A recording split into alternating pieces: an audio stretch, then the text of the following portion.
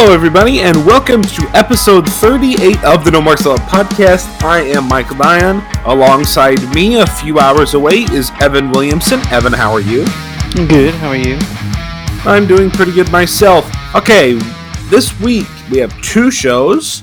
One on, well, whatever day you're listening to this, and one later in the week because Backlash another happened. day you're listening to this, so Yeah, right. we on the same day. We both watched Backlash, and we will be talking about that. Well, we'll also be talking about an extremely terrible logo. See what I did there, Evan? Mm-hmm. But, before we talk about Backlash, we'll talk about the SmackDown before Backlash. I don't know how much of Raw we're going to do. I have a lot of things I want to say about Raw, or at least a decent amount. So I don't know. Well, I guess we'll see where we're at by the time we get.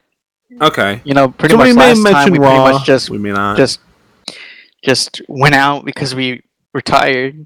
Yeah, it could be some talk about Raw. It could not. We don't know. May save Raw for our regular taping day, Thursday, which may be better. I don't know. And then Thursday we'll talk about Undertaker's The Last Ride, or Undertaker The Last Ride Part 4.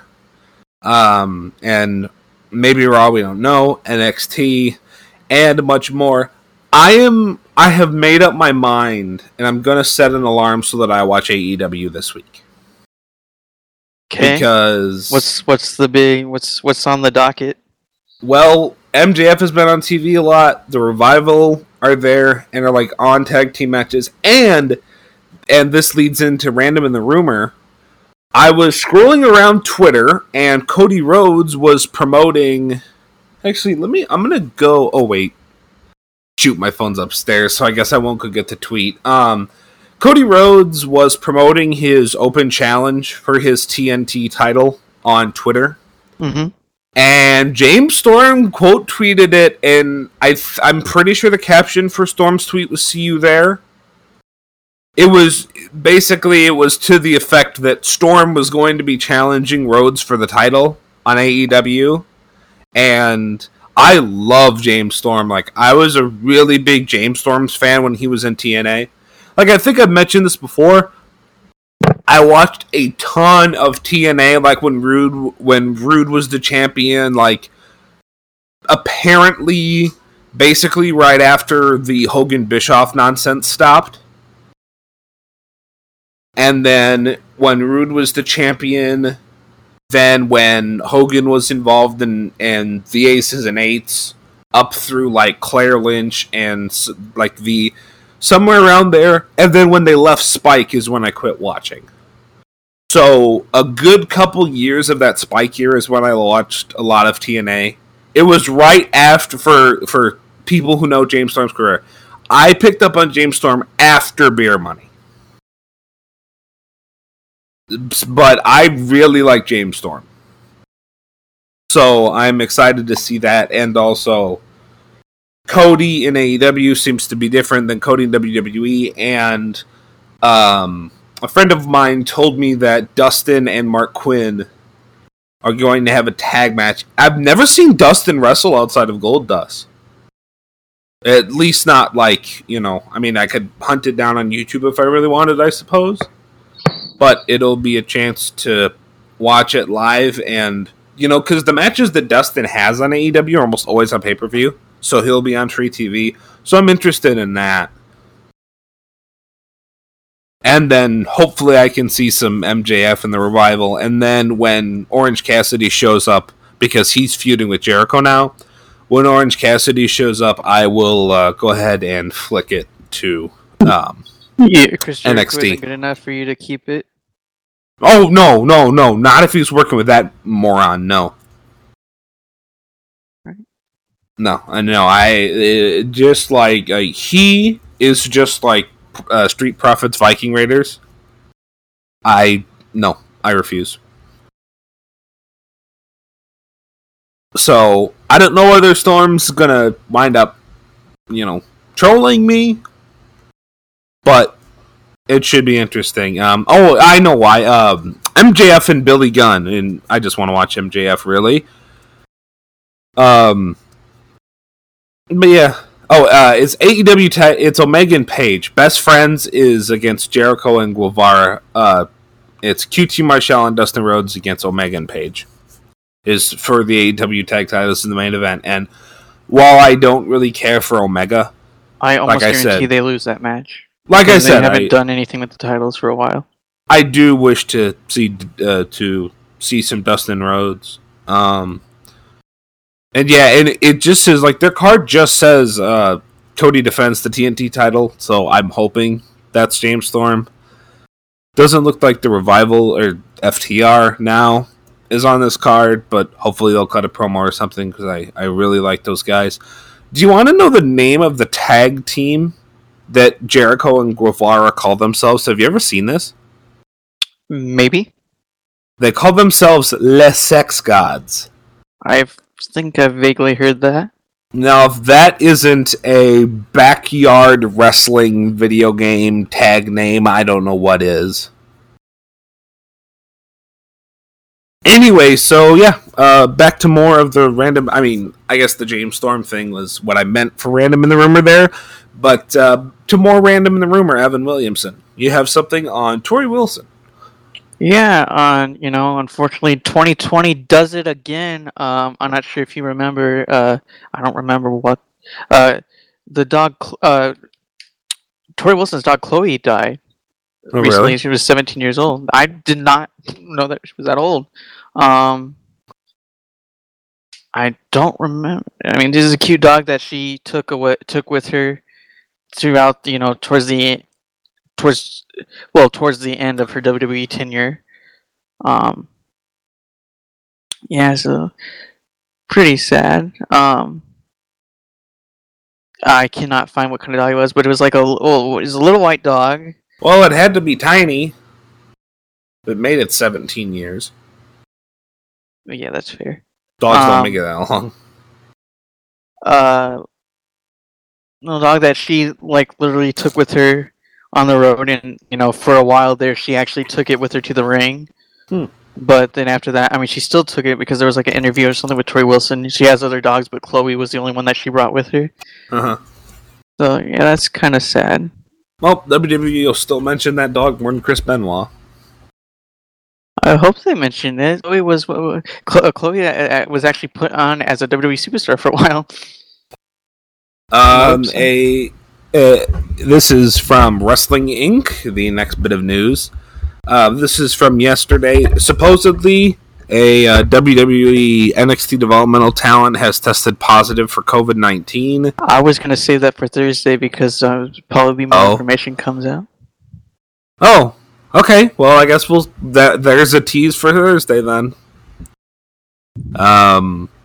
Well, no, we can do an update on Thursday. We can go through this now. Basically, just a guy had symptoms. WWE said, hey, there's a dude with symptoms, and we'll keep y'all updated, but we're still gonna have our normal television, even though the person was last on site on June 9 at the training facility. No one has reported symptoms. It's been about a week. Hopefully nobody, actually got it. But WWE is still gonna soldier on with their television schedule, despite the fact that somebody just got COVID. Well, yeah. Oh boy.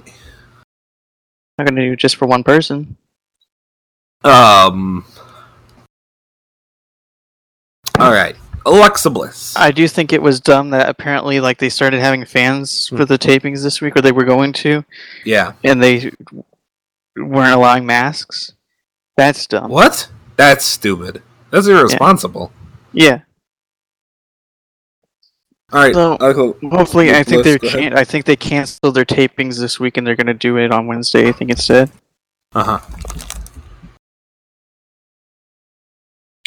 So for Alexa Bliss, I do not know. I forgot to look this up. I wanted to know what was going on. Alexa Bliss actually made her Twitter account private. Ooh, really? Yeah. Definitely meaning because I already followed her. But then she posted something about how apparently people have been trying to hack into her account or something. So people just being arseholes again. I can't Hey, and I've got a thing right here.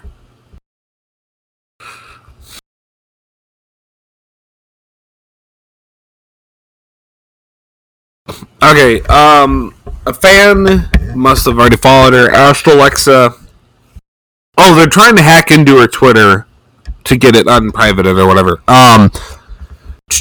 A few days ago, this is part of an article from Wrestling News. A few days ago, she responded to a fan asking if she was alright. She wrote, "I'm fine, just tired of the harassment, focusing on my mental health at the moment. Everyone stay being kind out there." Well, I don't blame her. Yeah, neither do I. I don't know if I follow... I think I follow Alexa Bliss on Twitter. And in fact, I'm pretty sure I know I do. But, oh well. That's fine. I mean... I think it makes sense. Yeah. I mean, just... If you're just sick of the toxicity, then just forget them and leave. And just keep the people that are already following you. Yeah. And no one needs... People don't need 20 million followers. Who cares?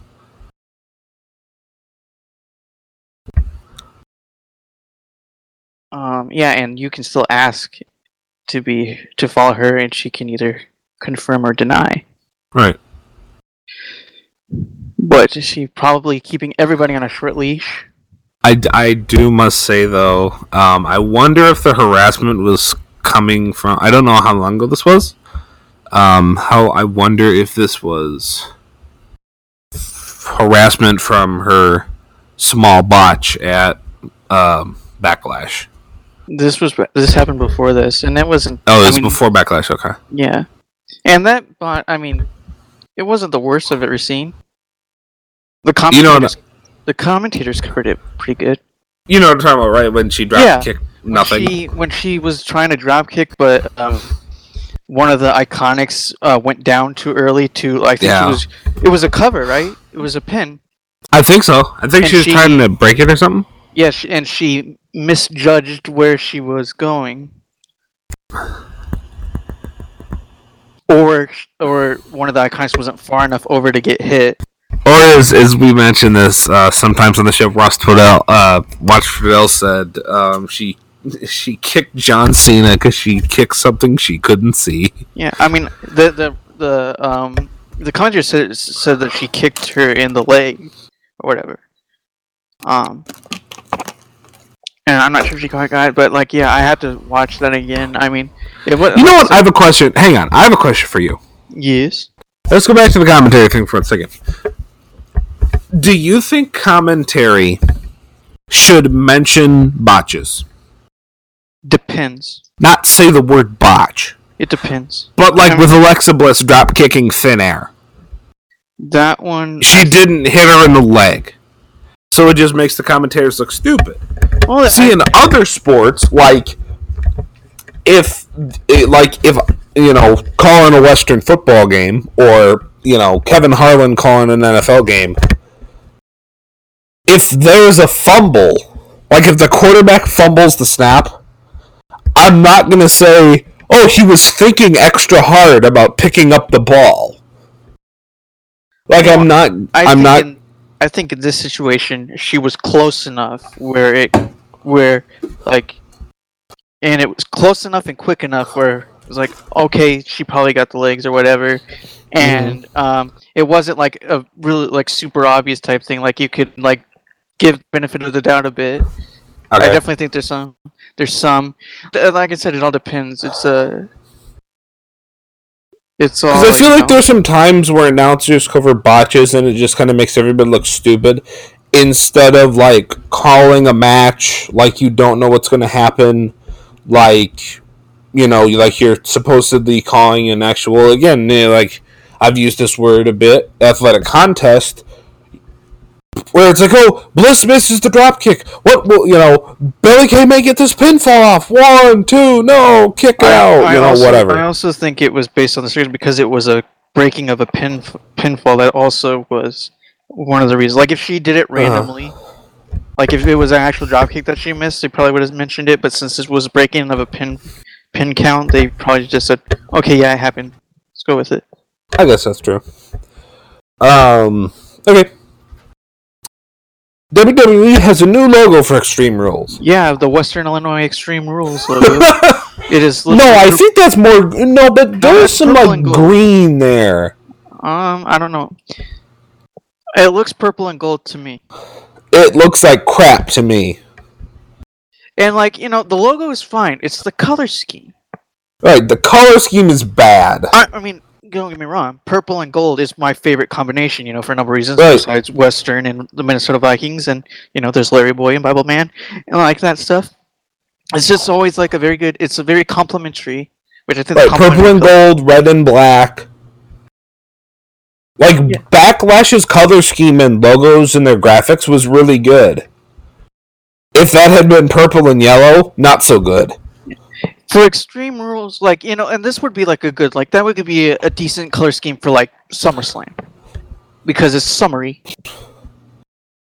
But Ooh! What? No, I'm imagining a SummerSlam logo not green, and I don't like it. Not what? Not green, like a green or a blue or a yellow, like the really bright colors they usually do.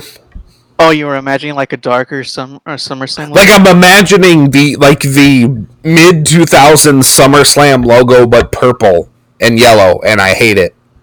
Oh. How about TLC? Here's the other thing too. I feel like Extreme Rules has to be red. Do you know why it has to be red? Well, it's because if you're going extreme in a fighting sport, isn't it implied that there's blood involved? Not necessarily. I think Extreme Rules would benefit for some red, black, white, silver. Yeah. Backlash's color scheme. Because everything and the color scheme they've done every year but this one. Unless they are trying to, do a Jeff Hardy thing. Hey, how much you want to bet me that logo changes? July 19th is the review, so I don't think it'll change much.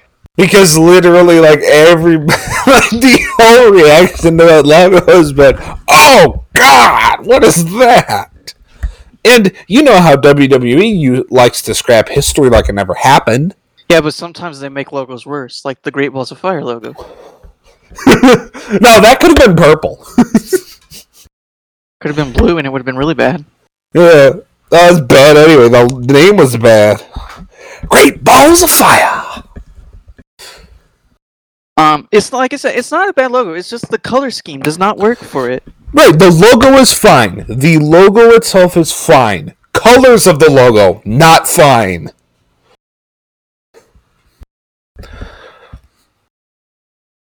It looks like when you give little Timmy a fire truck, and little Timmy colors the fire truck bright pink instead of red. You're like, well, that's not the logo, that's not the color of a fire truck, but at least he colored inside the lines. That was so how that would design probably have the box itself would be red. No, maybe. Probably. And then I'm just trying to see it because if the this letters was red, be black, and white, I was just seeing which would be red and which would be black. Now you know what? Just have it all white on the black background. Yeah, who needs to? All yellow on a white background because who needs to see it?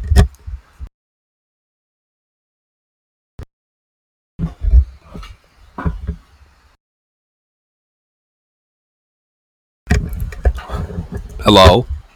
What? Are you there? Yeah, I'm there. Were you thinking so intently about this logo? I didn't know you asked me a question. Oh, well, you just kind of quit talking. Alright, sir, are you ready to move on here? Yeah, let's go to last week's NXT since we had Are you still transfixed on the logo? Since we did it earlier.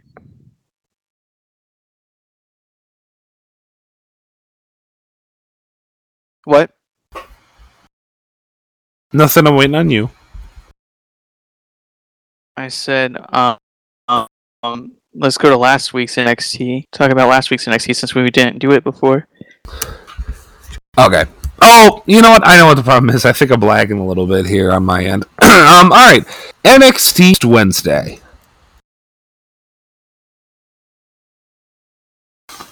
I don't remember this at all.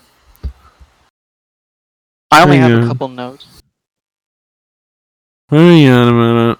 I think I do, but I got to get back there and make sure I don't confuse NXT and TakeOver. Yep. Okay. I didn't confuse it.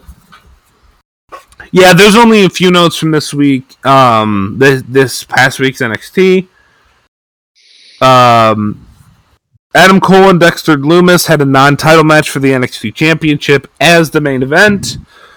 It ended how you think it would end, and then Scarlett Bordeaux, Scarlett now, came out and put a hourglass with some sand in it on the ring right in front of Adam Cole. With Adam Cole. So Karrion Kross is supposedly coming from Adam Cole, so it's good to see that they're going to book themselves into a corner quicker this time.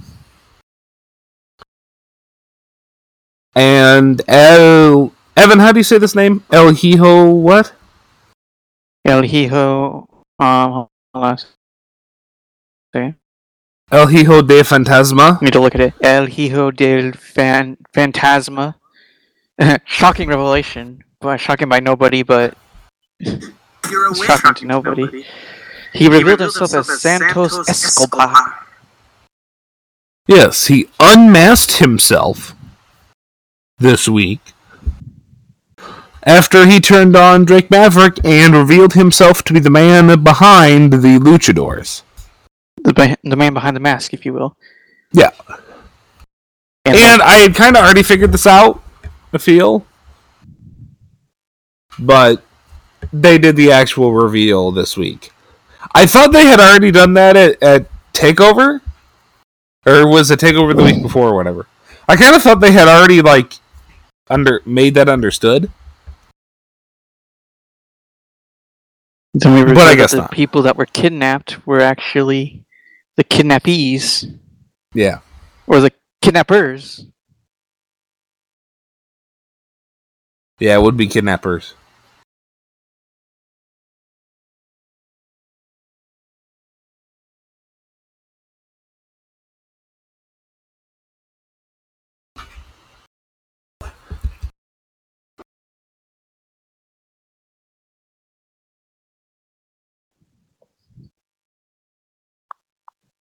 Also, on NXT last week, besides that, Ciampa and the fallout from his loss to Karrion Kross, he was very upset. They had a little 1-minute promo. LeRae and Gargano talked yet again. Cameron Grimes was a reasonably big focus of the show this week. He tried to fake out William Regal, saying he was hurt, and then pulling up and not being hurt, also in front of Regal's tablet. And he wound up in the match with Finn Balor anyway. He's like, hey, not now, man. I'm trying to talk to these lovely ladies. Like, Mr. Regal wants to talk to you. Oh, I'm sorry. It's like, oh, man, your jaw wasn't hurting there when you were talking to these fine young women over here. Regal for GM of everything. Well, they might as well. It's better than having random matches shown up.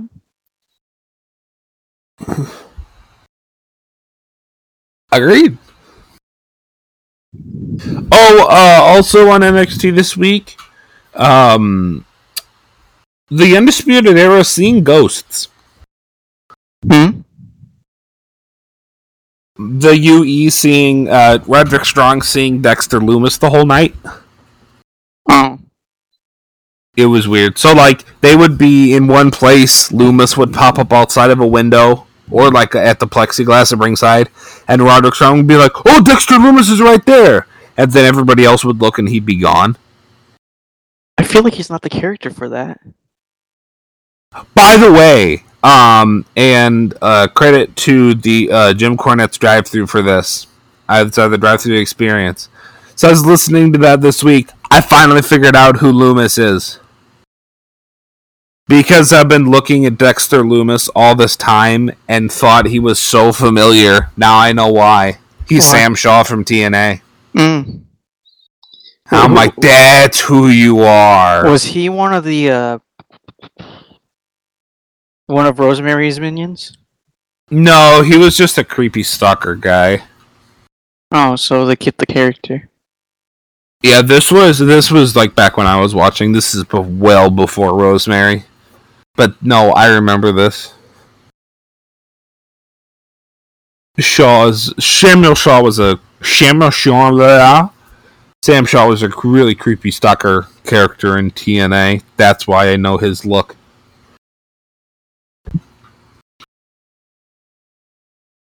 Alright, want to go to SmackDown?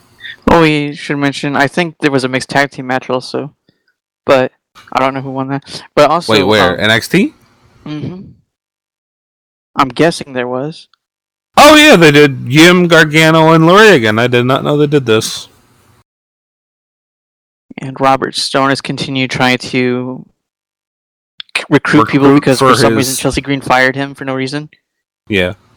But also, Casey Catanzaro took on Dakota Kai and lost. Let me say, Dakota Kai is a really good character, very strong, underdog type character. You have to have the underdog win at least once. Having the underdog lose all the time does not work. I mean, she's great for heel fodder, but she's just so much of a talent just to keep losing all the time. But yeah, maybe they'll go after the tag team championships one of these days, as Team Ninja is a big thing. That's pretty much all I had for NXT.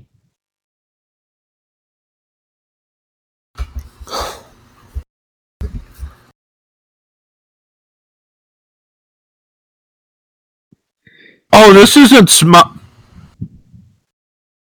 I hate this feud now. So while you were talking about that, I was watching the highlights of Lee and Yim, Gargano and LeRae. Mm-hmm. Big schmaz. Gargano Irish whips Lee. Lee into the ropes. Yim to the floor. LeRae down to the mat. Lee is looking through the ropes trying to check on Yim. Gargano kicks Lee in the face, and then Lee is staggered. Gargano floats over for that DDT that he does. You know how he hops over the ropes and hits a DDT? Mm-hmm. Well, he did that DDT, and Keith Lee's entire body weight landed right on Candice LeRae. Bummer. So then, Gargano was stunned from doing the move, couldn't go for the cover. Lee was grabbing in his head meanwhile, and realized who he was on. He wasn't laying on Gargano, he was laying on LeRae, and he picked Candice up to carry her to the back, like very gingerly and concertedly picked up Candice LeRae, who's supposed to be unconscious or whatever. Mm-hmm. Gargano runs up from behind and rolls him up. And since he's getting rolled up, Lee, because of, physics, drops LeRae and basically slings her. And LeRae's quote-unquote unconscious body just goes flying through the ropes and smacks the floor. And Gargano rolls up Lee, grabs the tights and wins. And then he runs out of the ring and tries to pick up Candice LeRae, who's laying dead on the floor. And then he climbs on top of her because apparently he's Edge now. And that's how they end the segment. So yeah, it was a mixed tag that ended up in Candice LeRae being turned into dust at the hands of Keith Lee. So yeah, so that was that. Okay, now are you ready for SmackDown? Yep. Alright, SmackDown from last week. And judging by the time, probably not going to get to Raw. Probably not. Yeah, Tucker's back. Sheamus really took the piss out of a segment with Jeff Hardy. Or no, wait, I'm sorry. Jeff Hardy really took the piss out of a segment with Sheamus. Otis and Tucker is back, and he was trying to feed Otis some burgers in preparation for a match. Mandy Rose came up and gave Otis a kiss, and apparently Otis thought it was Tucker. Because Otis was blindfolded. Isn't that right, Evan? Yeah. Are we just gonna go through it like that? Just really quickly, like not care? It's slightly weird. It's funny, but it's slightly weird. Ducky, I appreciate the motivation, but hey, my peach, I knew it was you.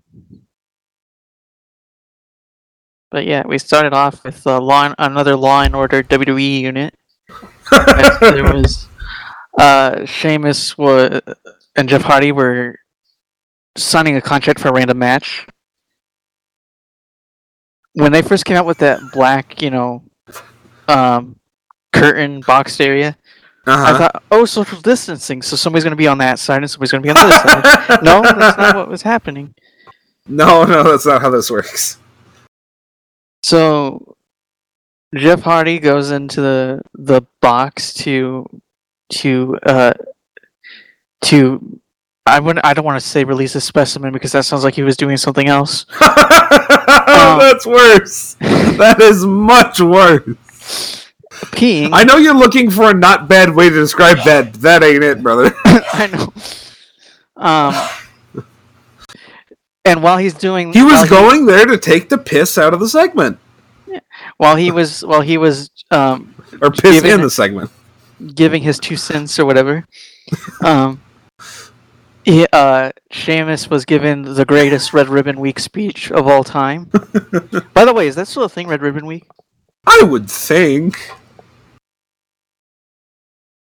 The thing where we actually started, where everybody learned how to protest, where, we would bring our sign. It's not really a protest, but you know what I mean? Yeah. When we had we had that. We had Red Ribbon Week parades, and we would have signs that said "Be smart, don't start" type thing, and we were chanting like that. So that's kind of the original protest. Give hugs, not drugs. Yeah. Although hugs is assault, so don't do that either. Well, it wasn't then. Anyway, he says, "If you're a user, you're a loser," and I said, "Yes." And then we have an unrealistic amount of pee from Jeff Hardy. They had it looked like a 12-ounce glass, and it was over halfway full. That wasn't a 12-ounce glass. That was a hell of a lot more than that. Jeff Hardy needs to see a doctor, by the way. He just needs to drink some damn water. That too. He had apple juice colored urine. That's another thing that I thought of that I laughed very hard at when we got to WTF from SmackDown that week. Was like, can somebody tell Jeff Hardy to drink a bottle of water? Like, Hardy comes up. By the way, why is Renee Young here? She left before he took the piss, as you say. Oh, okay. I was like, because that's the other thing I thought was, what the hell is Renee Young doing? So Hardy comes out adjusting himself, and I don't know why the doctor handed Hardy the pee. I don't know. That's not 12 ounces. That's one hell of a lot more than that. And that doctor should be prescribing Hardy an IV if that's that dark. And Jeff Hardy then goes to commit a crime, especially in the time of quarantine pandemic. He throws his piss on Sheamus's face. Yeah, it's better to pissed off than pissed on. And I noticed this. I did not. And then I looked around. I was like, this is literally the 2006 segment between Shawn Michaels and the McMahons. Sheamus gets off his shirt, uses his hands to wipe the piss off his face, so he'll get piss on everyone instead of just him. By the way, the greatest chant in WWE history that they had to block out. You got pissed on. That was the chant that they were saying. Of course, you couldn't tell because of It was blocked. It was censored. Yeah. because good old FCC regulations. You can say pissed off, but you can't say pissed on. Right. You can throw piss on somebody, but you can't say that you did it. But yeah, this was literally the 2006. But here's the thing: what we don't know, did Jeff Hardy pass the test? Yeah, he did, because after this, he said he tested positive, and then. You mean negative? Yeah. He was clean or whatever. Right. Tested negative. And and Sheamus was upset, so he put his hands on his face, and then he almost threw up again because he was like, well, this is a piss-awful episode of SmackDown. It was actually decent after that, but like I said, the funny thing was that it was like, this was like line for line, almost line for line, 2006 segment. Well, you know what they say, new era, same old crap.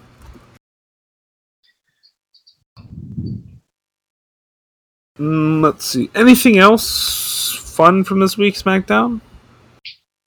New Day had a tag team match with Cesaro and Shinsuke Nakamura. They started out in the ring they had a couple of... I know the really big good thing from SmackDown this week. They had a couple of their bands on the arms representing some people that had passed away and they or were killed or whatever. Depending on the person, I don't remember who's who. There's all investigations going on. So anyway, they did the knee and everything, supporting the cause, and they end up losing. But of course, it makes sense that they lost because this is setting up for a feud with them, with Cesaro and Shinsuke. And yeah, besides that, I don't think there was a women's segment, but I went to the restroom during that, so. Are you talking about Bayley and Banks? Yeah. Okay, can we have a women's tag team segment that doesn't rely on friendship? Or doesn't say the word friendship, please and thanks. Alright. I don't know, isn't that kind of the basis of a tag team? Do they mention it every time a male... Like, when New Day comes out, do they mention what great friends they are? Every time? Do they literally have entire segments based around friendship of the New Day? No, they don't. They don't? They don't say it every 8 seconds. Sasha writes a love poem to Bayley and reads it. Bayley writes one back. Bliss and Cross come out. The Iconics show up on the Tron. Because they're not... Does this count as one of their things, or since it's via satellite? I don't think they... I don't think it matters anyway. Bliss and Cross jump Bayley and Banks as they are talking to the Iconics, pre-recording. Sasha Banks rolls out of the ring and forgets a belt. So Bayley is being accosted in the ring by Bliss and Cross. They pick Bayley up, turn her around, and go to lead her out of the ring. They throw her away. I want you to watch this because this is hilarious. Bayley jumps up and starts running, runs away from Bliss and Cross. They are both grabbing onto Bayley to try and look like they're throwing her, even though she's running away from them. Bayley just runs out of the ring. Well, I'm trying to find it. She doesn't get thrown at all. She literally just races out before either Nikki or Alexa is ready. The only difference is Nikki is a half step forward compared to Alexa. So her side looks slightly better. But, at the same time, they covered it up decently by racing to the ropes as quick as they could. But this kind of bad. Then Bliss grabs the belt she forgot, loses a shoe. Oh, yeah. She did, Why are my headphones still disconnecting? Who knows? I don't know. Yeah. But did you find it? Yeah. Yeah, it looks stupid.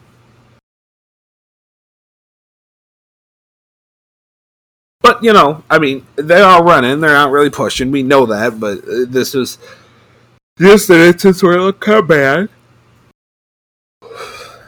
Let's see what else from 40 minutes of Daniel Bryan and AJ Styles, which AJ did wind up winning. Mm-hmm. Didn't watch this because I didn't think it was going to go 40 minutes. So I'm a bit upset that I didn't. Hopefully I can find it on YouTube someday. But I already know the results, so then again I might not. AJ Styles will be a phenomenal Intercontinental Champion. Mm-hmm. Let's just hope he doesn't drop it to Matt Riddle first thing. No, I hope so too. Because Matt Riddle's on SmackDown next week. Mm-hmm. So everybody get your happy sticks out and Bro. and your reggae music and get ready to have some fun. Somebody call Bob Marley. Alright, on to Backlash, right? Yep. Okay. I do have something in the way of notes prepared for this. Not as expensive as Money in the Bank. First match. Women's tag titles. My very first note is, why doesn't anyone tag properly anymore? It was about 5 minutes before we actually had a proper within the rules tag, which I hate. Other than that, they did a pretty good job with this match. Other than just ignoring the tag team rules completely, which I still feel is not necessary to have a good tag team match. You can have a good tag match and still have the rules exist. Other than completely ignoring the rules, which is what keeps this from being higher, this was really good. There was a lot of quick back and forth stuff. There was one or two moments where Bliss in particular was caught, at least in my opinion, kind of like selling for no reason or just waiting for something instead of getting up and appearing to rest. There's a couple things I think some people could have done differently to make it look a little bit better, but it didn't look as weighty, not weight like heavy, but weight like W-A-I-T. It didn't look as weighty as other matches on this card, even. So I thought this was good. On F to A scale, I gave it a B+. I liked it. It was a pretty good match. My final note on this was triple threat tag done well, however, still no tag team rules. So I feel like a B+ is pretty good there. I liked it. I didn't. I mean, it's hard to watch tag team rules in a triple threat tag team match. At least they did a triple threat tag team match properly this time, where you had all three at the same time, as opposed to having two people in there and then they tag out to the other team. Yeah, but I mean, there were still backslap tags, so I guess it don't matter. But I don't know. Yeah, but that's good tag team wrestling, also. Okay. Well, if you're having you have somebody's arms in a hold, and you walk towards their corner, so you can have your partner tag in. They're going to hit you on the back. So, okay. And then they go in, and then they can do a move on them, and then you let go. So then they're still in control. That way you don't let go of them, tag in, because then they're already gone. If you've got them pinned in the corner, you can use your other arm whatever. They can do it like that for 50 years, but all of a sudden bigger, stronger than ever. They can't do it now. I'm not buying that. No, they've always done that. With the tag on the arm and stuff. It's a legal way of tagging. You don't have to tag with their hand.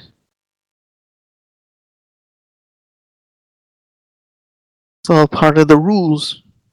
The rules of wrestling have been ignored forever. All right. So if that's your only complaint about them not following the and they're not following the rules, the referee being a moron and not counting when everybody's in the ring, which by the way is a DQ in a tag match. It's also referee's discretion. And also I wasn't sure. Triple threat matches usually no disqualification. Triple threat tags aren't though. I don't know. I think the triple threat part of that is just the three teams. Because the people have been disqualified from quad men's matches before. And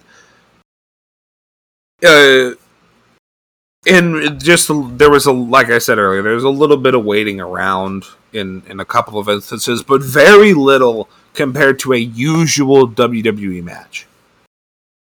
So what would you give this, Evan? I don't know because it's been a while since I watched it, but I mean, I would probably give it a B. So you actually lower than me then. I don't know. Well, because I didn't see it enough, and I was like room for improvement. All right, second on was WWE Dateline. No, we already used that. We need to think of another crime show. Okay, fine. First 48. I already did that one. We'll think of something. But anyway. 2020. We'll go with that one. WWE 2020 was next. Jeff Hardy and Sheamus. I did like in the very beginning they actually acted like they hated each other. Like Jeff actually attacked, not with very well scripted out and performed moves, but actually trying to fight and beat Sheamus up. I think this went much too long. Yeah. There was about I didn't write it down. I thought I did. I think it was after he crotched Hardy from the top rope and hit White Noise. That probably should have been the finish. But they went on for another 5-10 minutes after that. Sheamus he picked up Hardy across his chest. That match was the second longest on the card. How long was it? 16 minutes 50 seconds. It probably should have ended at 9 minutes. Yeah, that was probably 10 minutes too long. Sheamus picked Hardy up, and he had him it was decent, but he was gonna swing him around and go for White Noise. And it's kind of weird because instead of swinging him around, he just kind of pitched him.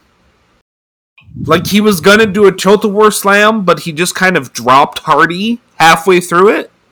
So I don't know whether that was a botch or not, or whether Sheamus was just dropped him on his head on purpose.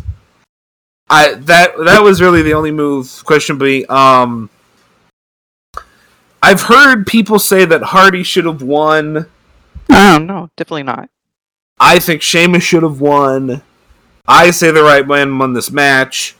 By the way, I forgot to mention this for SmackDown about WWE's weird form of morality. Okay. With their heels. And at least this still goes. There's some good heels, where it justified whatever. But the weirdness, where CM Punk in the Straightest Society, where he was a bad guy for saying, don't do drugs and don't do this, don't do that. Sheamus being a bad guy for saying not do drugs. Yeah, and Molly Holly being a bad guy for wanting to dress, more conservatively or whatever. Granted, I know that they're taking these to the extreme. But still, what lessons are we teaching people? Yeah, no, I agree. It is certainly weird, especially in when you think that this is supposed to be a family era of wrestling, right? Right Man won. The back half of this match, like I said, this should have ended 8 or 9 minutes in, and it would have been better for me. Back half of the match was not as good as the first half. It lost a lot of the seriousness and the emotion it had, and just got very scripted. Isn't the right word. It got back to modern WWE instead of a match where you could believe that one of the guys was very upset at what the other had been doing to him and exposing his past. Also, bleep WWE for putting his mugshots in the hype package. That's just cruel and unnecessary. It makes your company look like garbage. It makes Jeff look like crap, and there's no reason for it. But if they're going for the redemption angle, then it works. I know, but he didn't get redemption. C+ for me for this one. The whole thing is in redemption. Well, yeah, but just because he lost doesn't mean he's not getting redemption. Hopefully he gets it later. As far as him, it's redemption of him being able to come back to the company despite his shortcomings. I just don't like this angle. I don't like it. I still think it's, unless Hardy's going to retire because you're just, you're just demeaning him so much. His personal life has already done it, sure, but I mean, if like Josh Gordon, it's well known his PED marijuana suspensions. Every time he scores a touchdown, somebody from the opposing team doesn't walk up and offer him a joint. It's just, I don't know. There's a balance between transparency, which Jeff has already done to the media, and just being mean, and that's what they're doing to him here. C+. I think they're going for the redemption angle, where they're trying to see, like, he has problems, but he's back now better than ever type thing. I think that's what they're trying to do. What do you give this? And no, I get what you mean. I get what they're doing. I just don't feel good about it personally. I'm gonna give it a C- just because like it was too long, and I kind of like. Granted, I was watching something else at the time. Also, I lost my attention. Oh yeah, I could see that absolutely. I mean, I watched Backlash twice. I watched Backlash live, like in and out, because I was losing focus, and then I watched it last night, and I just made myself lay down and just watch the thing. And even then, I lost some. There were some points where I lost some concentration. This pay-per-view just could not keep me. All right. Next up was Nia versus Asuka. I only saw the first half of this match and the very end because my internet was going in and out. Okay. My first note, this was fine. Big versus little. Like, they were going okay. And then we're probably 3 or 4 minutes in. Asuka jumps up on Nia Jax. It throws in the guillotine. I thought that was at the very beginning. It was a bit in. It was like 3 or 4 minutes. Asuka jumps on Nia, goes for guillotine. Nia counters it, and in the way she countered it, she fell down on Asuka's legs instead of her midsection. Very awkwardly. It looks like she could have broken both kneecaps. Later on in the match, Asuka comes running, going for a diving kick. Nia grabs her, goes for a powerbomb. This I hated. This was Asuka's fault. So, hits the powerbomb. Asuka is not, like, selling like she's being pinned. It's a crappy pin by Jax. But Asuka's laying her shoulders on the mat. She's not moving that much. And the camera was, like really zoomed in on her eyeballs for some reason, and you can see her looking at the ref, waiting, and then when the 2 count comes in, she picks up the shoulders. It's like Asuka got de-invested in this midway through. But I've never seen it quite that glaringly before, where they're literally so clearly waiting. Could have been on the camera guy. I think it was on Asuka, though. That kind of took away from this. I think it's the camera guy, because I think that's how I don't remember who is... I don't remember which, either the person that's doing the pinning or the person that's being pinned, looks at the referee, and if their eyes are open, then the ref knows that they're supposed to kick out, and if their eyes are closed, they know it's supposed to be over. It's probably the person on the bottom. Nia, at one point, has just about the worst, weakest headbutt I've ever seen. You know them Samoans, they have hard heads, so even Asuka... Nia comes over to the ropes. They wind up in a predicament where Asuka slips down from the top turnbuckle, like Nia was going to powerbomb her off the top or whatever. Or Nia was going to go for a Samoan drop off the top. Asuka slips down her arm and goes into an arm bar on the ropes, but never locks it in.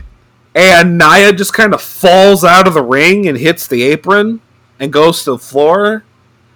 And Asuka falls onto the apron. There was some really, really weird sequences in this match where, like, Nia was just really rough with some things, or there was some stuff that just looked like crap. Like, Nia's just such a... Not a klutz, because that makes it sound like she falls over. What's the word for just, like, big and stiff? Sloppy? I guess that's what it is. She's just so sloppy. They're fighting outside the ring. They get to 10. Asuka retains by double countout. Why the hell are you making her look so weak? Like, what are you doing?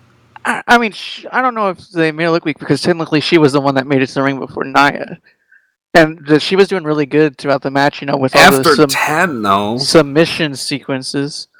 And then, no, here's the other reason. This making her look weak was affirmed on Raw because you'll see Thursday when we talk about Raw, you'll see another bad finish to this match. This got to see it. It probably deserved worse. You will notice as we go further into this, it gets worse. Until the end, but as we get further into this, it gets worse. Now, I realized when I was looking over my notes after, I missed... I did... The second time through, I skipped Strowman, Miz, Morrison, because I was able to... I kind of held the whole way through that when I watched it the first time on Sunday night. Where was that? That was after Nia, right? Yes. Okay. Strowman, Miz, and Morrison, I don't have any notes on it because I just was the first time through.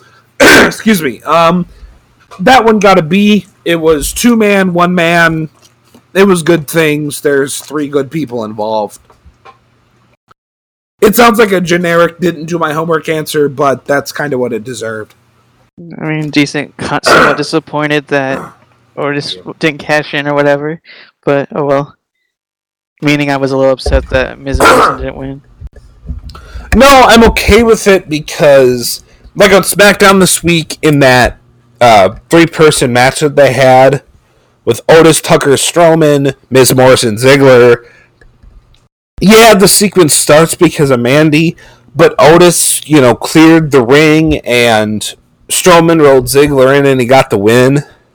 So instead of just a fat guy who can do the caterpillar, the last 2 weeks on SmackDown, they've actually attempted to make Otis look like a legitimate wrestler instead of kind of a comedy act tag team who gets carried around by Tucker. So I kind of think they maybe are trying to make Otis look more legit. And maybe they are going to have Otis cash in and win a title and surprise everybody. Yeah, maybe they will. Last long, but if it does, he loses it by next week. I think.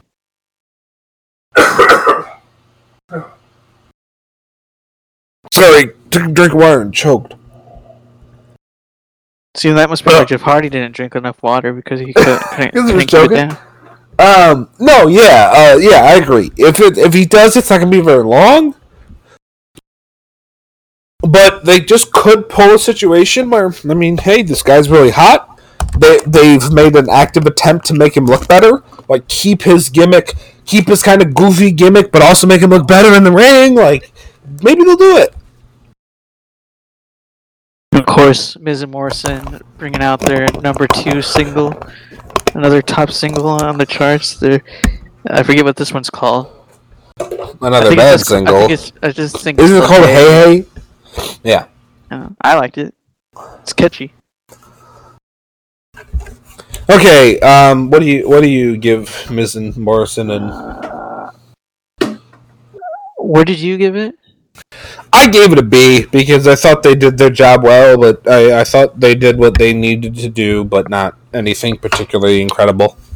I gave it a B- because I thought it was short, but maybe it wasn't too short. I mean, I thought it was a little too short, but maybe it wasn't.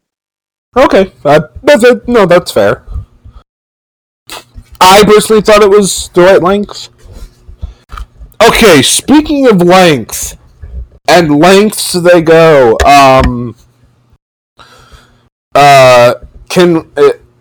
they didn't bury him completely, but I think they've made Bobby get into a hole. God, I don't know what the hell's wrong with my throat. They stuck Bobby Lashley in the hole. They didn't put any dirt on him. They just pushed him down into the hole. Well, he wasn't gonna win. I know, but just listen to me for a second here. Bobby goes to the ring. McIntyre comes to the ring. MVP distracts McIntyre. Before the bell rings, Bobby has the full Nelson on for like forever. So this is supposed to be like his new finisher, whatever. You know, the Master Lock, full Nelson, whatever they want to call it today. They've been calling it the full Nelson. And it's supposed to be this devastating submission from the super strong guy in Bobby Lashley, right? Well, McIntyre is in this hold for like a straight minute. Then he lets him go. They start the match. McIntyre does Lashley does 3 big, solid, hard-hitting moves. Gets McIntyre to the ground. Drew kicks out at 1. Well, you just made the submission look like crap. Then McIntyre comes back and... Not necessarily, because you had he had a minute after the full Nelson was put on to get his bearings back. He kind of acts like nothing happened. But see, I don't agree with that, though, because you should show damage from that, but he didn't show any damage at all. If it would have been a kick out at 2.5, then I would have bought it, but a power out at 1, no. I think that made the full Nelson look stupid. I also think it was far enough away from the full Nelson it didn't affect the full Nelson. Later on in the match, Lana walks out to ringside, so Lashley had asked Lana, don't come to the ring. He just wanted MVP there. Lana comes out and I wrote down, Lana's here. Is the finish coming? This is the next lines I have. Oh, great! It is! Why is this being furthered in a WWE title match? Lana looks like shite. Boo finish. Good facials on MVP after. Lana comes down to the ring. She jumps up on the apron, waits for about 35 minutes for them to get into position. Lashley nearly runs into Lana. Misses, but stops himself. Then he gets pushed back into Lana by Drew McIntyre. Lana takes the worst bump you've ever seen. And then McIntyre, Claymore, pin, and win. This gets a C- because they didn't massacre it. They devalued Lashley's moveset, in my opinion, and Lana did not do well here. Lana was laying on the floor, after the match. Lana's laying on the floor. Lashley gets out of the ring all shocked with the loss and stuff. And MVP is also like, man, what the heck? And they both walk away from Lana, and that plays into what happens on Raw this week. I don't get why you could have had Lashley face R-Truth at this pay-per-view to advance the storyline. I don't get why the only storyline advanced here is the one between Lashley and Lana, why you gotta use the title to do this. Well, you also made... Or why it's in the title match to do this. Stronger. And, yeah, you did make McIntyre look stronger, but it feels like, because you've put him on TV so much, feels like you may like Bobby Lashley. This wasn't the way to like him. The thing that I would do to change this match to make it better, it still wouldn't get the best grade in the world from me because of the Lana finish, but if you just get rid of the full Nelson at the beginning, this is better, because then McIntyre firing up and showing no effect doesn't hurt Lashley as much. But Lashley getting a full Nelson for a minute and big hard-hitting moves, and McIntyre showing nearly no effect makes Lashley look like crap, makes him look really weak. And that just makes sense. And then after this, well, first of all, what do you give this? What'd you give it? I gave it a C-. I wasn't paying that close attention, but I'd probably give it a C+, because I thought, because the beginning, I actually thought the match wasn't even going to happen after the full Nelson thing happened, and then he let go, and then for 2 minutes the referee was making sure he was fine, and then he beats him up for another 3 or 4 minutes, and then McIntyre finally wakes up. But I think it was far enough away where it didn't devalue any of the movesets. See, I disagree with that, because if you spend all the time in there, you're supposed to get worn down. People are supposed to tap in 30 seconds. Well, he spent a minute in there where he wasn't able to tap when there was no bell, so he should be worn down. He should be darn near crippled. So, and then to have a full length match after that makes the submission look like crap. I mean, they do this a lot with a lot of moves that don't devalue anything.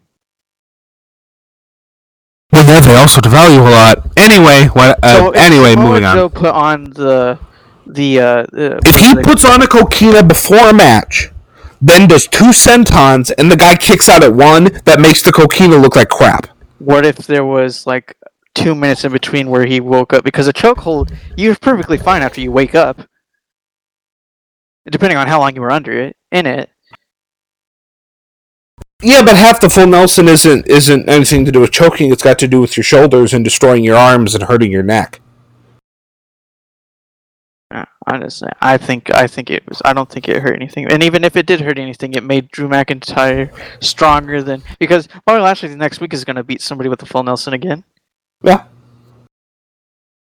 And you're right. It doesn't make Drew look better. Yes, but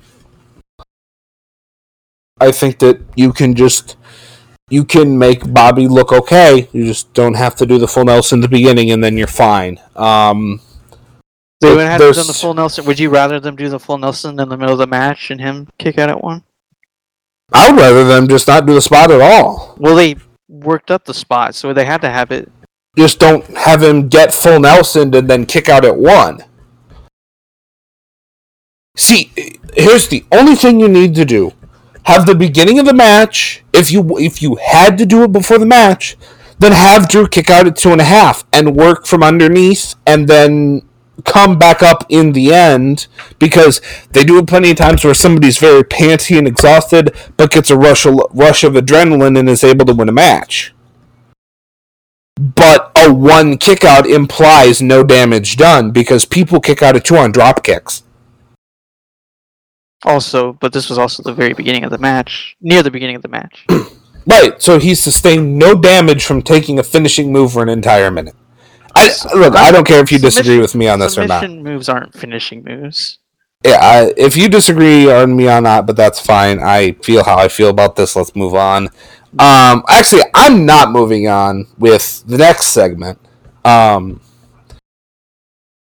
Do you? Because I'm not even going to do this. You probably liked this, I assume, because you like everything they do in this feud. I'm gonna say, like I said, this was actually the thing that I would agree with you with. I agree with you, but but for different reasons. Oh, you hated this too? No, not necessarily. Oh, well, I hated this so much I turned the paper. This was when I turned the pay-per-view off on Sunday. I looked down for this, like watched this like you watch a car crash happen. And I was never going to watch this. If we weren't doing this podcast, that would have been it. And that may have legitimately been it for me in wrestling for a while again. That was it. That was done. You know, if I weren't involved in a podcast and with somebody else, and I have. Because I argue with you on things, but it does make wrestling more enjoyable to talk about it with friends than just watch it yourself. Yeah, I know. That's why I had you. That's why I told you to. I didn't even mention that it wasn't even a real match. Because I didn't know you watched it yet. I messaged you saying, "Hey, watch the." And well, I said, "What the heck?" or something, and then you started replying about things that happened earlier. I'm like, "Okay, he's just watching now." So then I said, watch the Raw Tag Team Championship match all the way through. And I kept looking for a Raw champ. So last night I'm going through this, right? And I went clicking through about another 10 times to try and figure out what a Raw Tag Team title match, where it was. And then I realized you meant the Viking Prophet segment. Mm-hmm. If you want to go through this, we can. If you don't, we can't. This was the worst segment in WWE pay-per-view history. Everyone involved should be fired. No, not worse than the Dog Killer from Hell match. I was so... I'm kind of on the side of... I kind of want the Street Profits and the Viking Raiders to get fired, too, for agreeing to be in this. I think... I don't see... Here's the thing. I don't blame Akira Tozawa, because this is the most screen time he's going to get on a pay-per-view for a while, at least right now. So him taking screen time on a pay-per-view to further his stock makes sense. Him degrading himself to a Japanese stereotype with ninjas is mean and does not make sense. I mean, it's entertainment. I mean, you have a white guy be a ninja? That doesn't make sense. Well, no, it's trash. This was... If you want to look this up, go ahead. Like the Viking prophets, it's pure garbage. It's the epitome of all the garbage that his like all the problems with wrestling today. All of WWE's issues with being entertainment instead of wrestling is epitomized right here in this very segment with no idea, no feud. This is a feud with no segment of wrestling at all in this. The War Raiders were a fantastic tag team in NXT. The Street Profits were a beloved tag team in NXT. You bring the Street Profits up and you make them the hosts of Monday Night Raw. Okay, I don't like it, but that's okay. That fits their characters. You make them the tag champs. Okay, there you go. So they can be funny, they can be whatever, but they're also good wrestlers. You change their name to the Viking Raiders, which isn't a good name. It's a Super Bowl because Vince McMahon is a stupid simpleton who can't get over names and is too dumb to understand anything about wrestling anymore. And then you just turn everything into a stupid clown show. People chanting war during matches. Then why was it fine in NXT? Because NXT was on USA by that point, wasn't it? Nope. But they were down in NXT? It wasn't on USA yet. It was on the network. Well, and also, I don't know. Also, I don't know how much Vince has say in NXT anyway. Right, so it was when they came up to the main roster. So I'm talking about like when they changed their name, but. You went from a great name to the Viking Experience, which is a horrible name. Then you go to the Viking Raiders, which is another crappy name. Then you have a crappy finisher name. So you made them crappy. You did some decent things with them for a couple of weeks. Now we're in a long time in the main roster. Now we're doing this. You're making guys who are supposed to be these big, badass Vikings with war paint do bowling and basketball and golf. And then they participate in a Power Rangers comedy movie. Like, here's the other thing, too. If this is let's say this is supposed to be entertainment, right? Let's forget that this is during a wrestling program. Let's forget that this is during a wrestling pay-per-view, which is an absolute joke and a disgrace to wrestling and anyone in it and any fan of it. I feel offended that they put that on and thought that I would like that. It's a joke and it's garbage, and every writer who involved in that should be fired immediately. And the agent whoever let that happen should be gone. Period. But here's the other thing about it too. Let's say it's entertainment, right?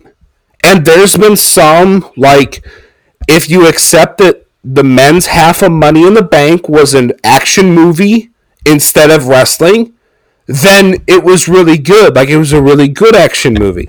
The women's side, even if you accept that it was an action movie instead of wrestling, it was awful.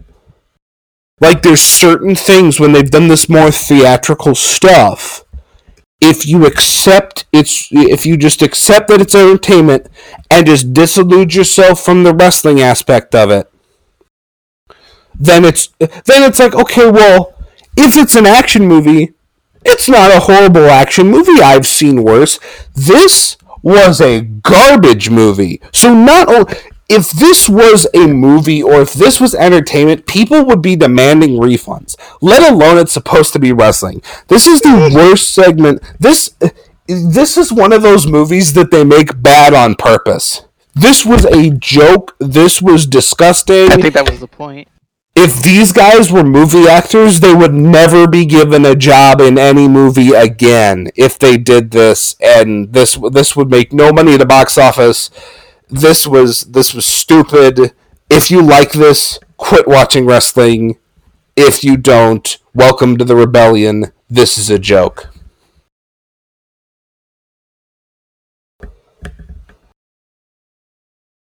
Okay, so you agree.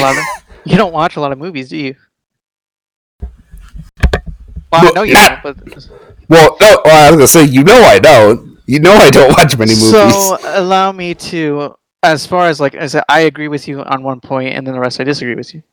I agree that it should not have been on a pay-per-view because, like I said this a couple weeks ago. Pay-per-view, because based on, like, I know you don't necessarily understand this, but the way that WWE and wrestling and pro wrestling in general is built is you have wrestling and entertainment during the TV shows, and then when the pay-per-view events come, it's more just wrestling.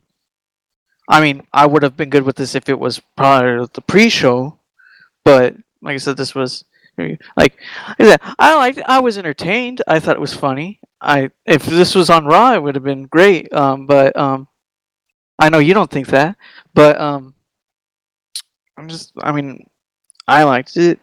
I just didn't like where it was at, and I thought it was. See, here's the thing, dude. I just don't get how you can like that and think you're a wrestling fan. I just don't understand. Because I understand what pro wrestling is. That's not it, though. That's nothing close. This whole feud has been nothing close. It has been professional comedy, There's and even then, like I said, I like, even if it's a comedy movie, again, even if you think it's that, it's bad comedy. It's not poorly edited. It's cheesily edited bad comedy. Just like the next match was cheesily shoved in your face at how great a wrestling it was. And this is the thing that makes this look even worse. The same company... I think that was the point. The same company that put together this, put together the next segment. So, either scrub wrestling from your name, or do more of what happened next. Which was the greatest wrestling match ever, in air quotes, between Edge and Randy Orton, which actually had a story to it. It had actual wrestling in it, not just grapples and tie-ups, but some pro wrestling stuff too. Had actual professional wrestling in it. It was jammed down your throat so much that this was going to be an actual wrestling match, which once again I say is completely pathetic that you have to do that as a wrestling promotion. It's an absolute joke that you must do that. But they did actually deliver. Was it the greatest match ever? No. Was it a wrestling match I would expect from like a Mania? Like, was it a great wrestling match? Yeah, absolutely.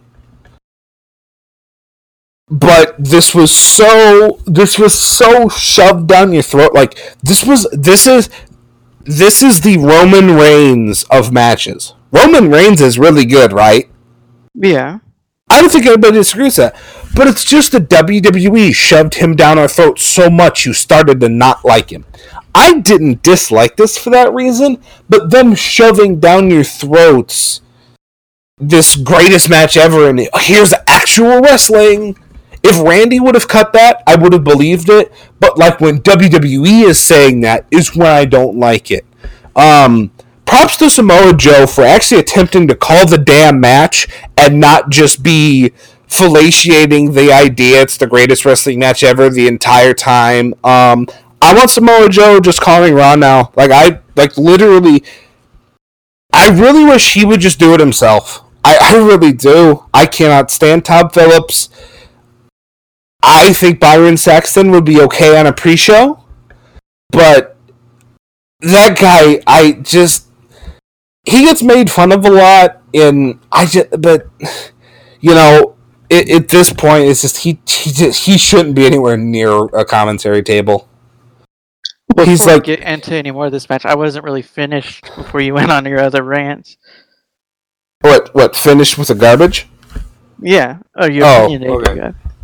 Anyway, I was going to go through just a little bit of it. So, and then I'll tell you why I think, this was decent based on where it was at, besides the fact that I don't think it should have been on pay-per-view, but it did the job well for what it needed to do. Anyway, so they put that there was going to be a Raw Tag Team Championship match later, and then they get word that there was a fight going on in the back. And keep in mind, throughout for months they've been promoting the Viking Raiders and the Street Profits as friends. So why are they randomly fighting each other now? That's weird. Then they end up breaking Braun Strowman's car again, and they end up running away. And then they kind of pretty much put everything. This is why I think that they're probably done with all this. All this anything you could do, we can do better thing, because they pretty much closed that story of it, because they had a bunch of different things, and they kind of had callbacks to why all this stuff was happening or whatever. And it was complete opposite of what we saw at the end. I thought that that's probably why they put it there, because it was supposed to be real serious, and they put something funny, entertaining on before. Whether it should have been on Backlash or not is, nothing. But it was a palate cleanser before. I mean, whether you like it or not. I mean, do you think that Randy Orton Edge match would have been as good as this was right after Drew McIntyre, Bobby Lashley?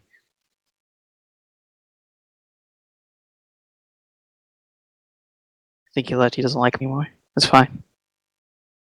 I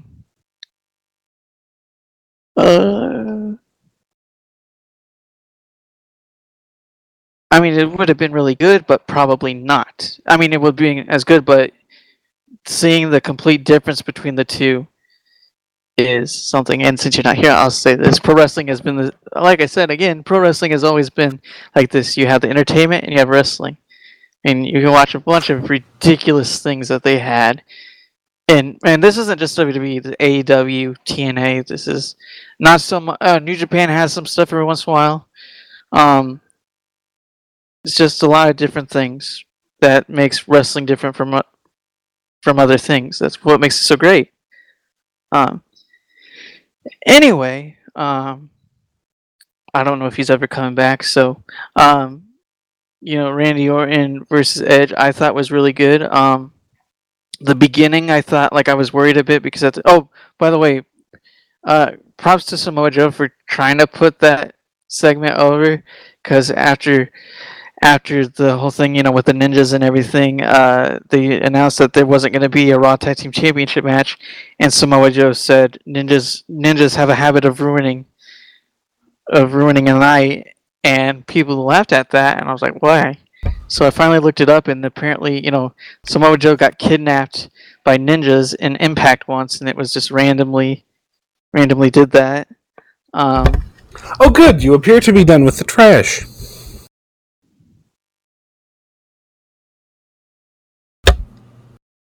Hello? Yeah. You appear to be done with the trash. Mm-hmm. Okay, full disclosure, I did. You were talking about this, so I went up to go grab my phone with one earphone on, so I could hear if you asked me a question. So you didn't actually ask me a question, so sorry. I was on the other side of my house. I really didn't think you would ask me a question, so it's my fault. I went upstairs and I went and got my phone, and it was something to do with this. I went up to get it for a very specific reason. And then I got back downstairs, picked the microphone up, had my phone in my hand, and realized I don't know what it was that I was going to do. So I'm smart. Very smart indeed. And by the way, to answer your question, since I heard it, I think it would have mattered. It would have, that Randy Orton Edge match would have been as good as it was anyway. And it would have been better without their presentation. Without how they presented it, yeah. And credit to Samoa Joe for not ignoring what had just happened. He didn't crap on it like I would have liked, but at least he didn't ignore it and made a reference to something that happened to him. And like I was going to say before... And they're continuing this trope that the Performance Center parking lot is the most dangerous place in the world. Is the world, yeah. And back to, where I was before, you were headed off before you wanted to go back and finish up your stuff, and sorry that I cut you off. And props to Joe just throughout for actually attempting to call it correctly and try and call it like a sport. Joe also, like, after they were talking about AJ Styles winning the Intercontinental Championship, and Samoa Joe's like, I hope he has time, to celebrate with his family, and then he puts a big smile on his face. It's a reference to their... See, that's a man who's good at his job. Yeah. Yeah, I didn't... Like I said, the match, I liked the Randy Orton Edge match. Like I said, I apologize because I probably should have chose a Will for who will win. And, like, the should would have been doesn't matter. I mean, it doesn't really matter. I probably would have chose Randy Orton anyway, but that's neither here or there. I didn't really like like you said, I didn't really like the big presentation at the beginning. I thought it was weird. Especially like, they had the package, and was the package at the beginning of the show or the beginning of this match? No, it was at the beginning of that match. Where they had all the different greatest matches. Oh, that one? No, that was the beginning of the show. Yeah, where they had The Rock versus John Cena. I'm like, that was not one of the greatest matches. That should not be there. Hogan Andre shouldn't be there either. Hogan Andre, I understand because of the history. Granted, then you could make an argument for Rock John Cena. I was gonna say, if you're gonna do that, then you have to put Roxina here. Austin Rock was in there, wasn't it? One of them. I was gonna say Austin Rock should be there before Cena Rock is. Mm-hmm.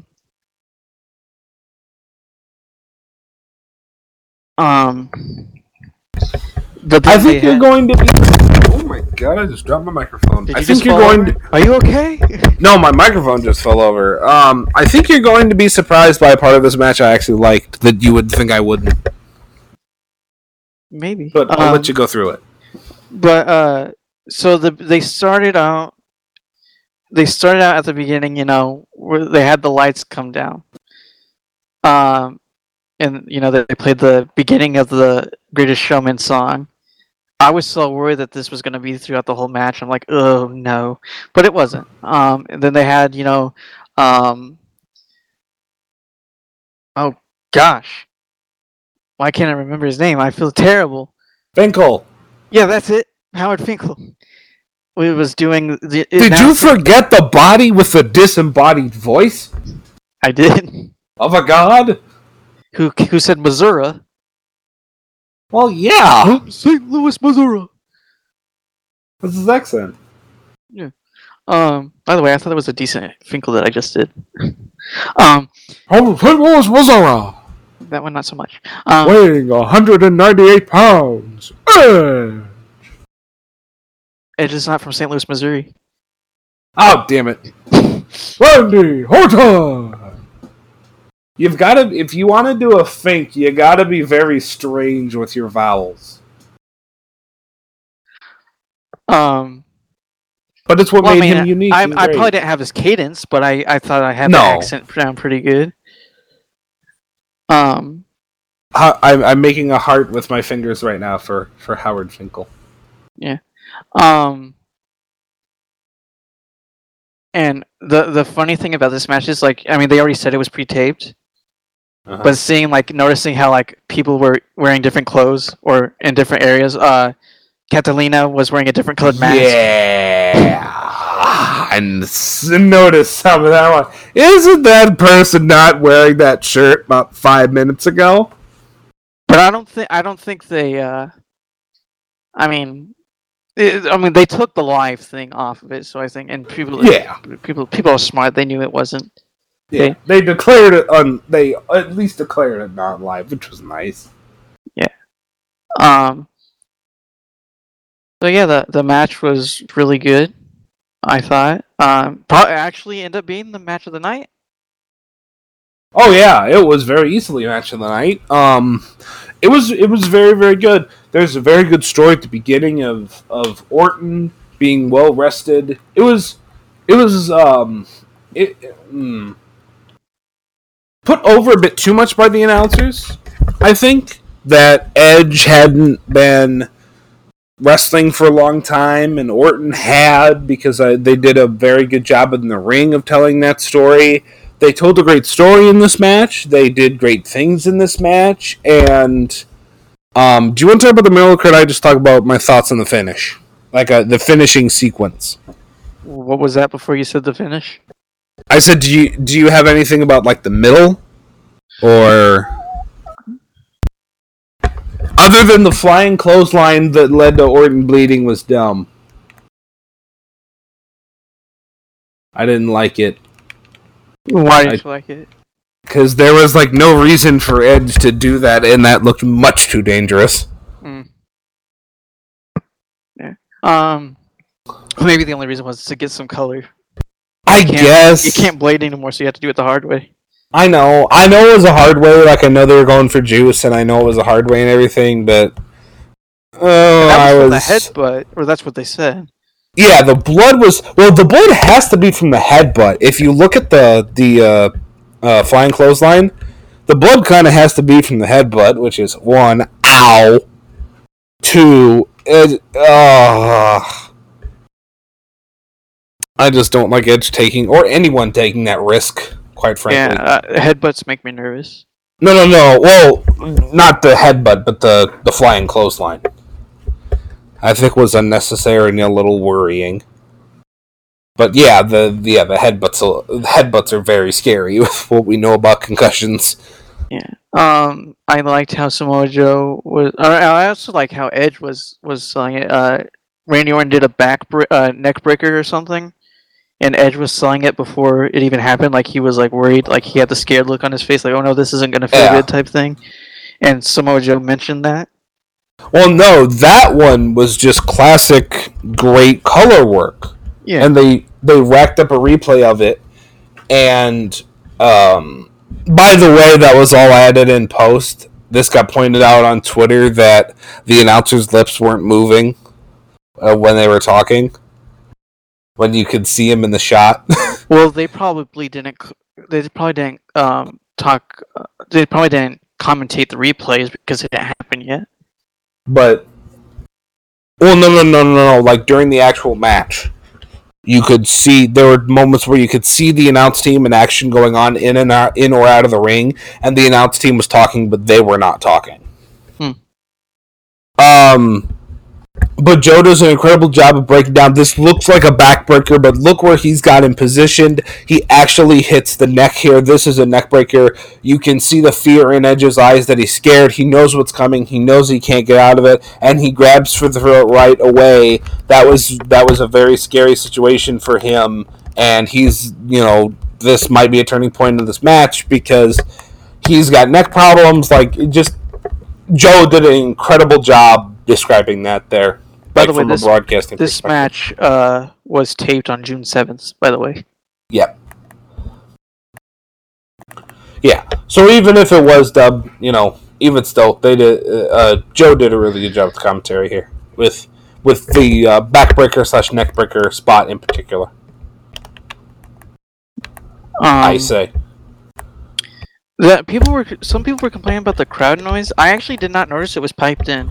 Yeah, I did. That was really noticeably piped in for me. I didn't notice. And it could be just because I wasn't paying attention or because I was so used to piped in anyway. It was kind of cringy. But some of them were legit chants because they actually showed the crowds. There was a couple, but just a general woo was the pumped in. Yeah. They didn't pipe in the "This is awesome" or the "Fight Forever." At least it didn't seem like it too much. They might have, and I just didn't notice it as horribly.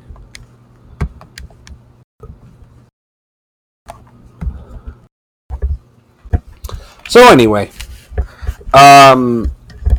so I said Randy seems invested in this match. He was really taking the fight to Edge this whole time. He's really beating him down. This was one of Randy Orton's, personally, this is one of the better performances I've seen of him of his career. with being sadistic Orton, and just he was awesome in this. Randy had Edge ready for a suplex and looked to the sky and went for Three Amigos. Mm-hmm. I thought it was a bit weird coming from Orton. Well, Randy Orton liked it also. They had severe disagreements in the past, so in storyline it didn't make sense, but oh well, I'll take the nice tribute. And then Edge blocks the last Amigo and hits Three Amigos himself. And they said it was an homage to the late Eddie Guerrero. Salute to you. Okay. And it probably was. Here's a note here. Edge is selling, working, fighting his ass off. Randy looks in control. Great babyface and heel match. Wow, it's like wrestling's taking place, you know? As it gets later on, Edge is getting more scrappy. I finally figured out how to word this. He's getting a lot more scrappy.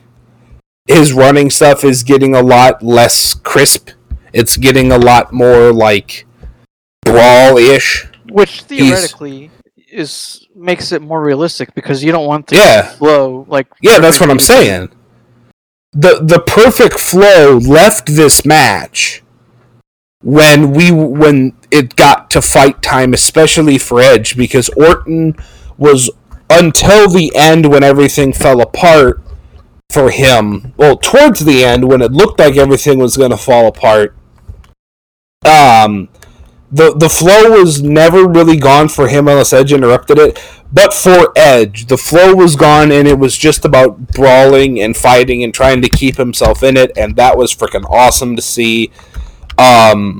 Okay, so now the sequence that led to the finish. Edge what was the thing that you liked that I would be surprised that you liked? What's coming up? Oh, okay. So Edge is getting... I think he was going to shoot Randy off into an Irish whip. I think he's going to rip Randy. And Randy takes him back, pulls him around, and does the Olympic slam. I thought that was a lot earlier. That wasn't towards the end. I think that was towards the middle. No, it was. That was the beginning of the end. Because they did the Olympic slams, then they did the 2 RKOs and the 2 spears, and then Randy did the finish, and they went home. I guess it was towards the end, but it was a long sequence. Yeah, it was. Because I consider at the beginning they did rock bottom, and then there was like at least 5 or 6 more kickouts. Well, yeah. No, hang on. I'm getting there. Hang on, I'm getting there. They started on basically an homage of a bunch of great wrestlers' finishers, a bunch of great WWE guys' finishing moves. The Olympic Slam was good. That is a good, resourceful counter for that exact situation. Because first, I saw on Twitter that there was like 10 or, there was a bunch of different wrestlers' finishing moves. And I'm like, oh my god, they're going to, this is just another way that they're just stuffing this down our throats that this is the greatest wrestling match. They're going to go to other wrestlers, get their finishers. Olympic Slam made sense. Good, resourceful counter in that situation. So, okay. So that one, I liked. That was really good. Didn't get a fall. That was fine. Resourceful in that position. A very smart move. Okay? Then the next big finisher was Christian's kill switch that Edge did this time. And it was a counter as well, and it was a good resourceful counter. Randy next did a pedigree, which was kind of forced. That was a forced Triple H homage. Didn't like that one. The situation didn't really call for it. And it, it's not Randy's move. Rock bottom, I think he had already kicked it out of the RKO. Was Edge? Yeah, there was an RKO kick out on here. Was Edge did rock bottom, didn't he? I don't. And by the way, no, he didn't, because I've got the RKO kick out. This was kill switch, and pedigree was before RKO. I've got my notes. Okay. I forget who did the rock bottom. Did he do that move as his arsenal, or did it have? No. In the match. I don't have written down who did what. Did the rock bottom. Okay, Edge doing the rock bottom, good counter in there. That was a counter to the situation. So, out of the sequence that was basically Olympic Slam, Kill Switch, Pedigree, rock bottom, 3 out of the 4 of them were good because they were good counters. They were moves that you would do in that situation. The Pedigree I thought was a little forced. I did not think an RKO kickout was coming here, let alone 2. So here's the notes that I wrote. Whoa, I did not think RKO kickout was coming. Edge has to win now. 2 spears should have... So, between the RKO kickouts from Edge hit 2 spears back-to-back. 2 spears should have been the finish with how the match was going. Double spear should have been it, which is what I thought until the actual finish came. Randy hit another RKO, got another kickout. Then they went into a lockup. The ref at the beginning said no low blows. Randy hit a low blow with the obstructed view of the official. So, good tie back to the beginning. Good part of storytelling there. I will forgive the cheating because of the story aspect of it and how Randy's character is working right now. And it's a heel thing. Just doing his job. Right. There's a few different reasons why you will forgive the referee not noticing that because it's his obstructed view, whatever. Edge goes down on all fours and Randy unleashes the punt, which I thought was long banned, but apparently not. Punt is back, pin and win. So I thought double spear should have been the finish. This was going to be you missed the finish to do more big moves, and then the punt came back. So then, okay, the finish was actually what it should have been. I gave this an A on FTA. Was it the greatest of all time? No. Was it? This would have gotten an A+ if they hadn't shoved down my face how great it was supposed to be. If they would have just let it be and let it have been great and just build it as this match. Just like it feels like the storyline between Edge and Orton is its own thing. And then WWE trying to force it to be the best match ever is its own thing outside of it. Like, it's so strange. Like, if you would have... Marketing, plain and simple. If you would have just done Edge and Orton, then this would have been awesome, but I think WWE's presentation gets a markdown. I still went A with this, though. This was awesome. This was hope that wrestling maybe can still be wrestling someday. That day is not today, but maybe someday. I just hope this isn't the last great bout for 2 old men and the last great bout for wrestling.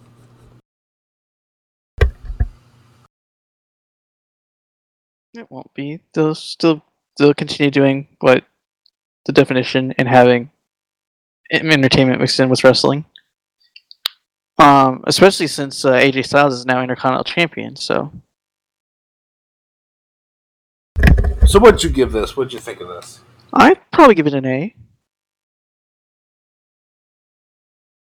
I thought it was really good. I liked it. Sometimes I say low expectations works wonders. Because since they were billing it so much as the greatest wrestling match ever, which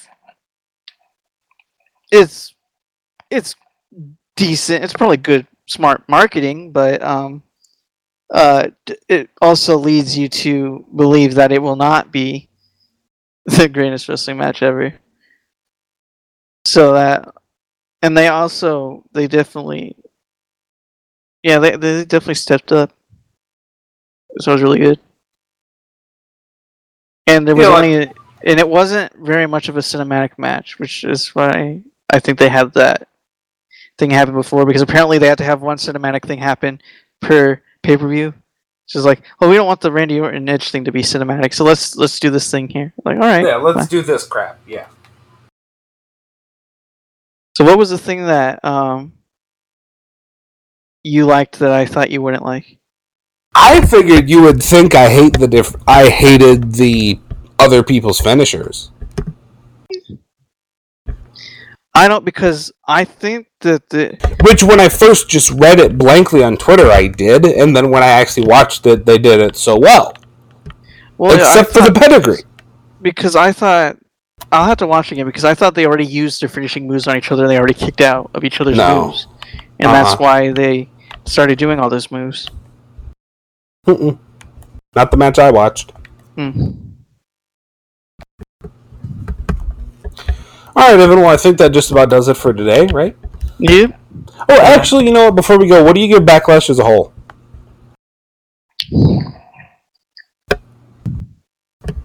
Backlash as a whole, for me, gets a C+. It beat my expectations. It is getting a C+ because of the first match and Braun Strowman, Miz, Morrison, that match, and the last match. If the last match doesn't happen, this pay-per-view probably gets a D. But even that being said, this being a C+ pay-per-view, it still beat my expectations because I expected this to be garbage. I had no expectation for this whatsoever. This beat my expectations. It was actually a good pay-per-view, or not a good pay-per-view, but it was actually an average pay-per-view. And again, I expected it to be a bad one. It was good for having a random because June is usually the random pay-per-view. Yeah, it was good. Yes, I'll agree. I'll agree with that. It was good for being one of these things where they just kind of have a random card that doesn't feel very good. It exceeded its card. I think my biggest surprise, like my biggest happy moment, my biggest surprise in terms of what like outperformed itself was. I'm trying to decide. It just depends on what I had lower expectations for. Was it the women's tag, or was it the first half of Sheamus Hardy? Was actually, or no. I think it has. I think my good surprise of the night was Morrison, Miz, and Strowman. Actually, my letdown was Nia and Asuka. Just the one move that was the one thing was Asuka's fault. And I don't really know what happened with the ropes, but that stuff isn't Asuka's fault. Like Nia needs to go back to the PC. Like forget NXT. She just needs to get back to the PC. We also need to be careful what things are actually planned botches and which is not, because some of those things actually happen as planned. Yeah. Like, to be fair. Yeah. You always have to be cognizant of that, like, oh, that looked like a mistake, but was it a mistake or was that exactly what they wanted to do? I don't know. It's just there's some of the stuff that just looks. I wasn't able to watch the match all the way through, so I don't know. I just don't understand why you would want to make yourself look botchy, because it just makes yourself look worse. Especially in the era where Kenny Omega is considered the greatest wrestler ever, and what he does is fly around and do things insanely crispy and insanely cleanly and stuff. Like, we're in that era where that is considered great wrestling. And I don't know why you would make mistakes on purpose, like, unless it's the story of a match. But this isn't story of a match stuff I'm talking about. This is just like her being not good in the ring stuff. Like Hardy taking too long and getting crotched on the ropes is a mistake. And that's the other thing about the Hardy Sheamus. The instances where Hardy got knocked down to the turnbuckle, 2 of those were too long. That's the other thing. You could have saved a minute right there if Hardy wouldn't have taken so long to climb the ropes. But like that stuff, that's a mistake. But that's the mistake in the telling of the match. But the Nia stuff that I've seen recently is just her making mistakes. And no, I'm not saying I would do better, but you don't have to do better to be able to point it out to understand what that probably ought to look like. Like I don't think it's the right kind of heat to get on a person to get the heat that they're unsafe, and not in the wrestling way where they're violent and dangerous, but in a day when everybody's a smart, that they're unsafe for their fellow guys to work with. on the pre-show, Booker T and JBL were talking about this, and they were trying to make it because they're trying to make it, more legit. So saying that, like, yeah, of course she works dangerous. Why not? Like, this isn't ballet type thing. Whereas, like, you can't cry if you get hurt type thing. But then, so like, yeah, there's a point to that. But yeah, there's a point of that, but then there's another certain point also, and you can't. If it's two older guys, then yeah, but I kind of have a problem with the WWE being the company to say this ain't ballet with what they put on week after week. And some of the crap that they throw out there should be ballet. Ballet would have been better than that garbage they put on between two tag teams right before their main event. So anyway, so that's our Backlash 2020 show. Yeah, I say with C+ also. If you follow this, if you're following the Facebook link, leave in the comments. Tell us what you think. We'll be back Thursday with some more Raw, NXT, and Part 4 of Undertaker: The Last Ride. And Part 4, Evan, is the Bill Goldberg match. Mm-hmm. Have you watched it yet? No, and I'm afraid. Oh, it's fine. It's good. I'm not. Oh no, I know the documentary is going to be really good, but like, remember how in episodes 2 and 3 he's been saying all the stuff about he wants to go out on a match befitting the Undertaker, and then he feels good, he feels like he can do it, and how depressed and terrible he feels when he puts on a terrible match, and he feels old, and just all like the mental things that he's been talking about. And I know that Goldberg is coming.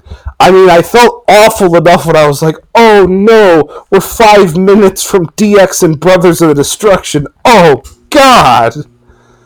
And then, like, at the end of episode 3, I had this sense of trust, like, oh no. Oh no. So I almost, like, I'm going to watch it anyway, but I almost had this sense of, like, empathy and dread with future, like, with knowing what happens in the future. But you know what? Right before we go, I do want to say props to WWE for doing an awesome job with this doc, because when they first started doing this, and they did it from this showing it as though it was present day, even though it had happened so many years ago, I thought it just the way they presented it, I thought wasn't going to be very good. But they've done a great job of presenting it. They've done a great job of presenting it better than I thought they would with the vehicle that they're presenting it with. So anyway, that's what I got to say about that. So we'll be back on, well, I don't know what day you're going to listen to this, so there'll be another episode this week, is what I'll say. There'll be another episode later this week. We'll talk about Raw, NXT, The Undertaker, The Last Ride, part number 4. This is the second to last part of that series. By the way, thank you for listening to episode 38 of the No Marks Allowed podcast. If you're following us from Facebook, if you're on this link from Facebook and you don't know, well, where in the world can I go to get more of No Marks Allowed? Where can I get more bickering? Well, you can go to Anchor, Spotify, Google Podcasts, Apple Podcasts, and tune in and type in No Marks Allowed. Evan Williamson, do you have anything to say before we end this show? Mm-hmm. All right. For Evan Williamson, I am Michael Bryan. Everybody stay safe, stay healthy, have a good morning, good afternoon, good evening, and good night.